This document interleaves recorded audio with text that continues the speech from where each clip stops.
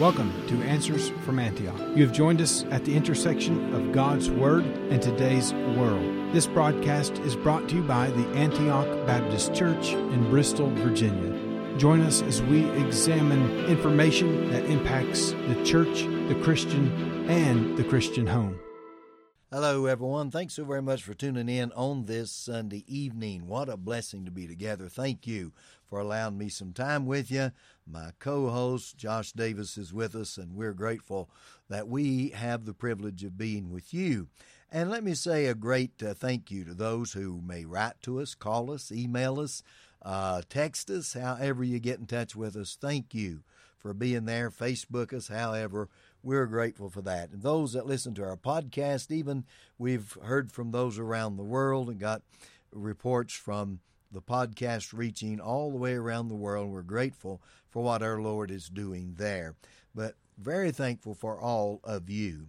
Now, a lot of info we want to share with you during this time in our 30 minutes when we, as we say in our introduction, Answers from Antioch, when we take today's news through a biblical perspective. And what do we see? What's going on? It always gives us the right understanding and the correct perspective, so you and I'll know how we should respond and how our actions should be. The Word of God is never wrong when we take a look at it and understand what God is directing us to do and guiding us to do. Well, first of all, I'd like to just talk for a few minutes about what's happening there in Iran. There's a revolution going on, and I support it. I'm telling you, that's been an extremely oppressive regime over there since the revolution in 1979. I remember when that happened very well, and the Christians were put under great persecution then, and they continually have in Iran, and women have been oppressed unbelievably, and this revolution's taking place now, and I support it. I'm telling you that. I do support it because it's time this stopped. Just stop it.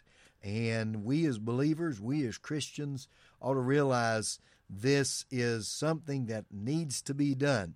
Now, there is a prophetic view here that we need to look at. The reason I brought this up, not only do I support the revolution that's going on there and the respect of women that should be there and all around the world. Well, here in America, we're lessening our respect of women and all this transgender craze and all of this elevation of the transgenders and the oppression of women. Boy, here in America, I wonder when the women are going to rise up and say, we won't have it. Stop this stuff. It's against us. Maybe that'll come through what's taking place in Iran. I hope so. But prophetically, I want you to look in Ezekiel 38 and 39 now for just a few minutes. Look at this and look at the two prominent nations that's involved in the battle that Bible scholars call the Battle of Gog, or the Battle of Gog and Magog, in Ezekiel 38 and 39. Here is Russia, and all Bible scholars I've ever read after agree that this is Russia that's symbolized here in Ezekiel 38 and verse number 2.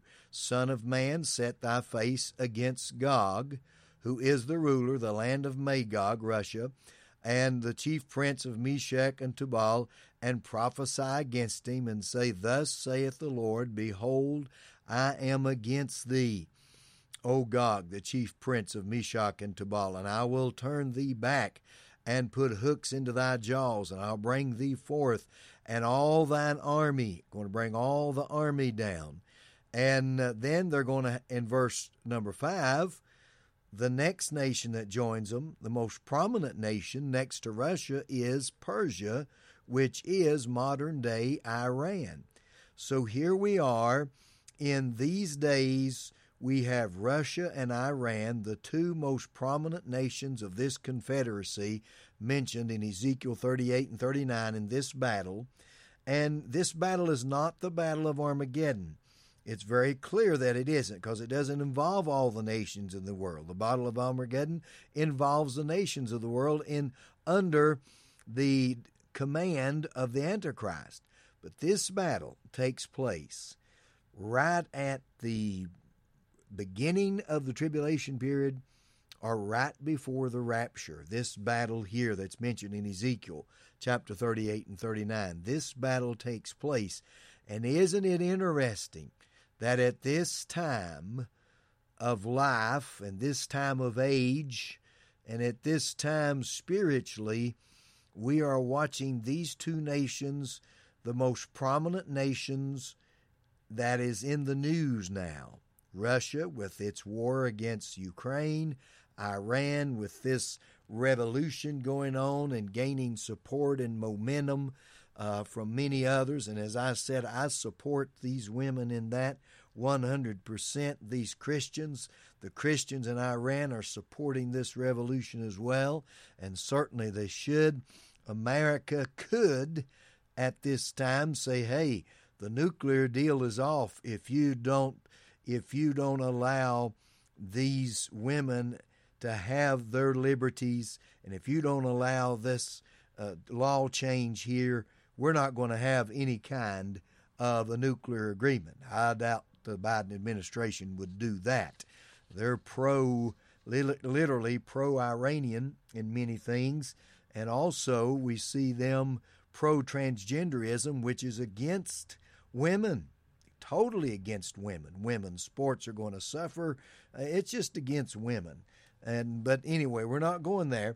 What I am going to call your attention to is that biblically, right now, for the first time in history, we have Russia and Iran joining together as the prominent, can we say it this way, the prominent sources of news and information that the world is watching at this time. You see Russia in the news every day. You won't hear a news commentary but what Russia and Ukraine are mentioned. Also now, you won't hardly hear a news commentary but what Iran and the revolution is mentioned. So what is so interesting to me is the two of these being the major players in this battle in Ezekiel 38 and 39, major players here, and they're in the news together. Now, Matthew 24, our Lord says that at the time of the end, the time of His second coming, at these end-time events, He says there will be wars and rumors of wars. And here Ezekiel talks about this particular war, and we know it has to be identified at the time of the rapture, immediately before the rapture, or immediately following the rapture. We see this. And ladies and gentlemen, that just tells me how close we are, I believe, to the coming of the Lord, to the rapture of the church. All these signs coming together. Jesus is returning. Let us not forget that. Not only not forget it, let us be more expectant than ever, because our Lord does expect us to look up, because our redemption draweth nigh. Hallelujah. Yes, our redemption draweth nigh.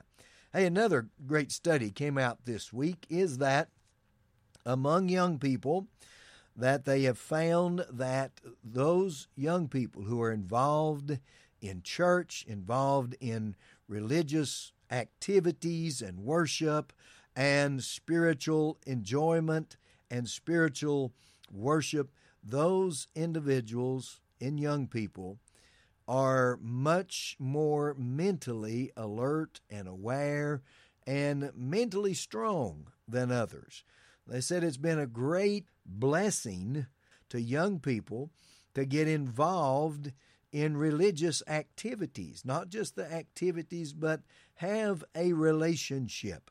And certainly the most rewarding thing that any person can have is a relationship with Jesus Christ, the only true and living God, the Lord Jesus. Have a relationship with Him.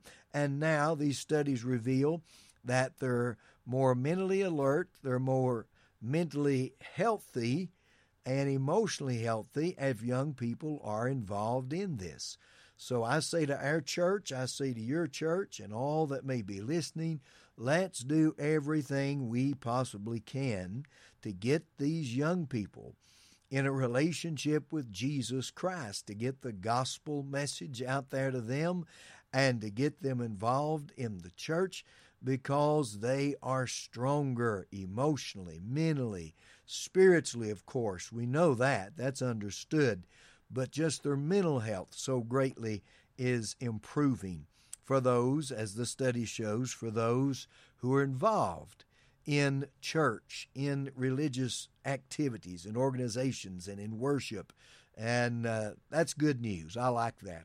And it encourages me and should encourage you to let's get our children, our young people, get them in the church, get them active, let them be part of it. Suicide among teens is skyrocketing. I mean, it's skyrocketing, friend. And the poor transgender folk are 9 times more likely to commit suicide than others. 9 times more likely. And so we want to get people in the church, get them in a relationship with Jesus Christ, because that will be not only their eternal salvation, but save them from the attacks of Satan today. Save them mentally, emotionally, physically, and eternally. May the Lord let you and I see how important it is for us to do that. Hey, something else I want to get to real quickly before Josh comes, and that is that I'm hoping that Bristol, Virginia will become a safe haven for babies. We know that Bristol, Tennessee is a safe haven for babies. Hallelujah for that. Russell County, Virginia passed legislation there, voted that they would be a sanctuary and a safe place for the unborn. And I want Bristol, Virginia to do the same thing. The city council meets this Tuesday. I think they'll consider this legislation or this question. Will they declare the city of Bristol, Virginia a safe haven for the unborn? I sure hope so. Down at Bristol City Hall, they'll meet this Tuesday. I think the meeting's at 5 o'clock is when it begins, and I'm telling you, I sure hope that they will do that. I encourage them to do it. The city of Bristol is known as a good place to live. Well, I would like for that to stay the same, because if Bristol, Virginia does not protect the unborn as a city, then it won't be a good place to live. It could be called by some who are pro-abortionist a good place to die. Go to Bristol, Virginia to kill babies. No. Let's go to Bristol because it's a good place to live. Absolutely. So I believe the City Council will talk about that this coming Tuesday night at Bristol City Hall. So let's you and I pray that God will intervene in a special way here, and that Bristol, both Virginia and Tennessee, can be declared a safe haven for the unborn, for the babies. How important that is. Hey, I see my time is slipping away here. I want Pastor Josh to come and to share some great information with you as well. Thank you, Pastor Brad, and thank you to our listening audience for tuning in. If you're just joining us, you are listening to Answers from Antioch, brought to you by the Antioch Baptist Church in Bristol, Virginia. You can visit us on our website at antiochbristol.com. There you will find full past episodes of this program that you can share with others or go back and listen to it again. You can also find our full-length sermons, whether that be video or audio version for download, as well as other links and ways that you can connect with us. We want to extend an invitation to you to some special upcoming events that we have going on in our community and at our church. Coming up on Sunday, November the 6th at 4 p.m., there will be a Prayer in the Park prayer rally service. Several churches coming together on that Sunday to simply seek the Lord in prayer on behalf of our country. You know, the important midterm elections are happening that following Tuesday, November 8th. This service is not a political rally, but it is a prayer rally. You see, we believe that God is in control and that we can seek Him in prayer.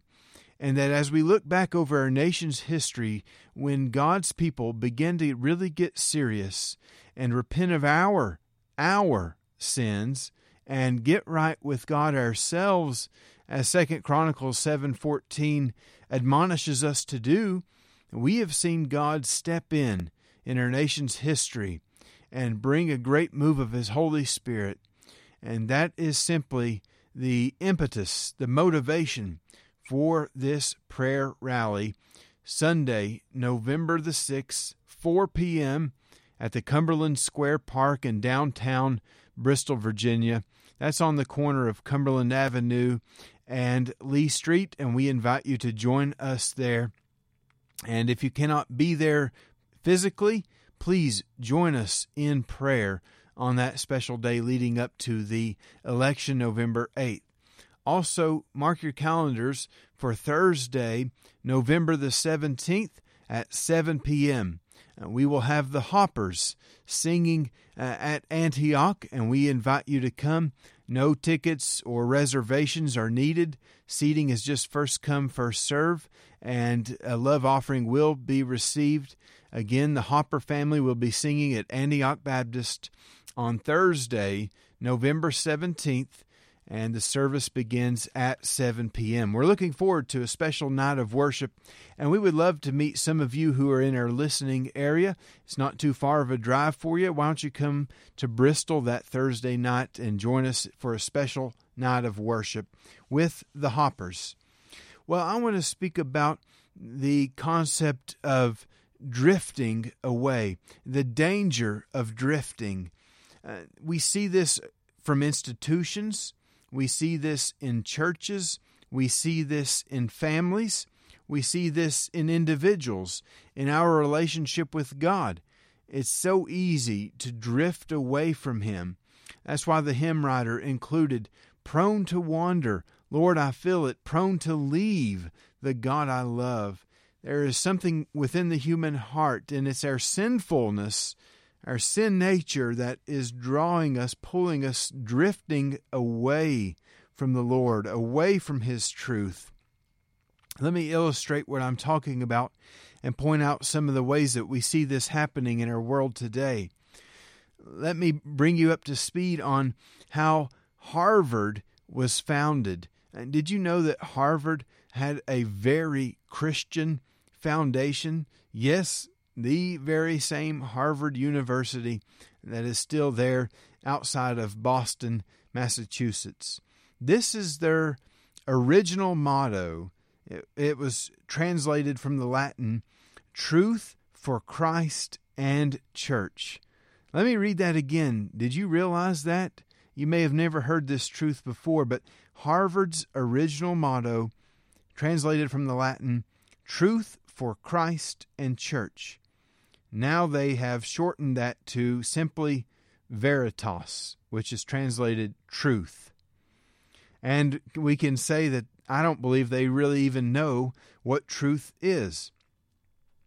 Harvard University was founded in 1636, and the intention in establishing this school was to train Christian ministers.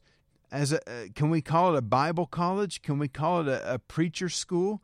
That's where Harvard University got its start. In accordance with their vision, Harvard's rules and precepts that was adopted in 1646 stated, and I'm going to quote for you what their original rules and precepts in 1646 stated. And this is just part of it. This is not the totality of it, but it says, just to give you flavor for where Harvard began, let every student be plainly instructed and earnestly pressed to consider well. The main end of his life and studies is to know God and Jesus Christ, which is eternal life, John 17, verse 3, and therefore to lay Christ in the bottom as the only foundation of all sound knowledge and learning. And seeing the Lord only giveth wisdom, let every one seriously set himself by prayer in secret to seek it. Speaking of wisdom, to seek it of him. Proverbs 2, verse 3. End quote.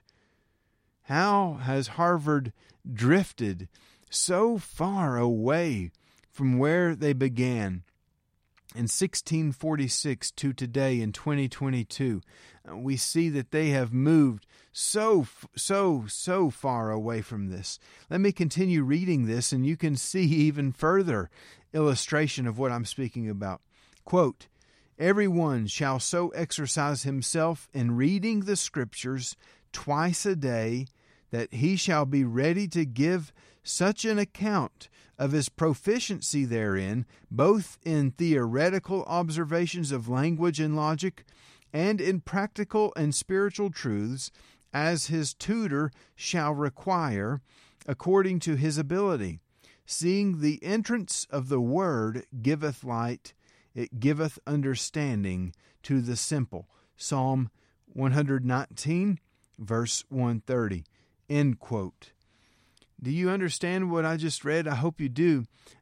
At Harvard University, the students were expected and required to read their Bibles twice a day, and they were to be held accountable by their tutors, we can say by their professors, so that even in general conversation, the professor could ask the student, what did you read in your Bible today? What are you learning about God?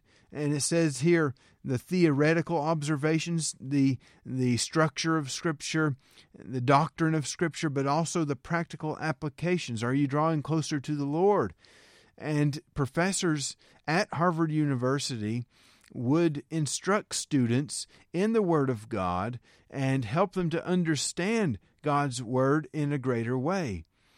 And how long has it been since Harvard University ever had any of these kinds of requirements? Today, they have drifted in the total opposite direction. If the founders of Harvard University could see what was happening to the institution that they founded today, they would be shocked. I believe that they would break down weeping, and perhaps even in righteous indignation would lambast the leaders of the institution for their stances on so many things that are ungodly, unbiblical, promoting unrighteousness. And I'm not just lambasting Harvard. All the others have done the exact same thing. Columbia University, for example, in their original motto, which is still on the university seal, is translated, quote, in thy light we shall see light, end quote. A strictly Christian reference at Columbia University in New York. How the times have changed, how we have drifted away from God, away from His truth. And dear friends, if we do not pass on our convictions to the next generation, that drift is to be expected, whether that be in our local church, whether that be in our family, whether that be in these institutions like these universities. We have got to be sure to pass on the convictions that we hold, the truth that we understand from Scripture. We've got to find a way to pass that truth on to the next generation and to instill in them these biblical values, these biblical principles. We see this happening in our world today. The Southern Baptist Seminary, headed by Dr. Albert Mohler, took a strong stand this past week. I'm not sure if you're aware of this or not, but they came out with a strong statement saying that they hold to the traditional biblical viewpoint that only males can serve as pastors.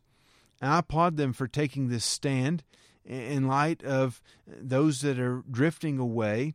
And why do we hold this stand? Is it so we can just be cranky old men? No. It's because we believe that it flows out of the understanding of Scripture. if you look in passages like the pastoral epistles of 1st, 2nd Timothy, and Titus, there are passages that are devoted to explaining who a elder should be. In other words, who a pastor should be, the qualifications for those pastors. And all throughout there, it is strictly male language referred to, and it talks about the husbands of one wife, for instance. And so it's the function, as the Southern Baptist Seminary pointed out in their statement, it's both the function and the role of pastor that is fulfilled by males, by men. And that's why we hold to this. But in this day and age that we live in, pragmatism is a driving force. What works, irregardless of what is true, irregardless of what is biblical, irregardless of what thus saith the Lord. If it works, then it must be good. If it works to build up a crowd, if it works to please my constituents, if it works to make me happy, then it must be good. It must be true.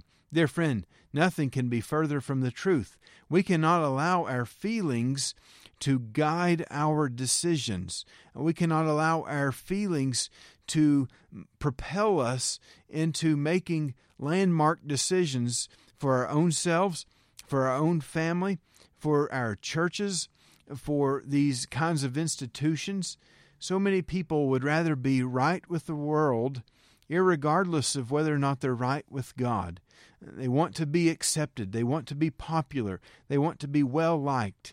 And yes, sometimes when you take a stand for God, when you take a stand for His truth, it cuts across the grain. It goes and it flies in the face of this world. But I would rather be right with the Lord and wrong with everyone else. I would rather be true to God and true to His Word, true to His principles, and be wrong with everyone else in this world. In the end, the ones who always stood with God were the ones who come out ahead when the dust settled and everything came down to it. You can look from Genesis to Revelation and see example after example after example of what I'm talking about. And if you've read your Bible, you know what I'm saying to you is true. Because God's side is always the side that wins in the end. And we look at the pages of Scripture, how that the Bible closes. Jesus is the ultimate victor. God gets the ultimate victory. And I'd rather be right with God and be wrong with this world if push comes to shove, than to drift away from God, than to drift away from His truth. Oh, may God have mercy upon us, upon our churches, upon our institutions. May we see a great move of His Holy Spirit in our generation. Thank you for joining us today. We encourage you to visit our website at AntiochBristol.com. There you will find many ways to contact us and connect with us, and so much more. Until next time, stand firm in Jesus' truth.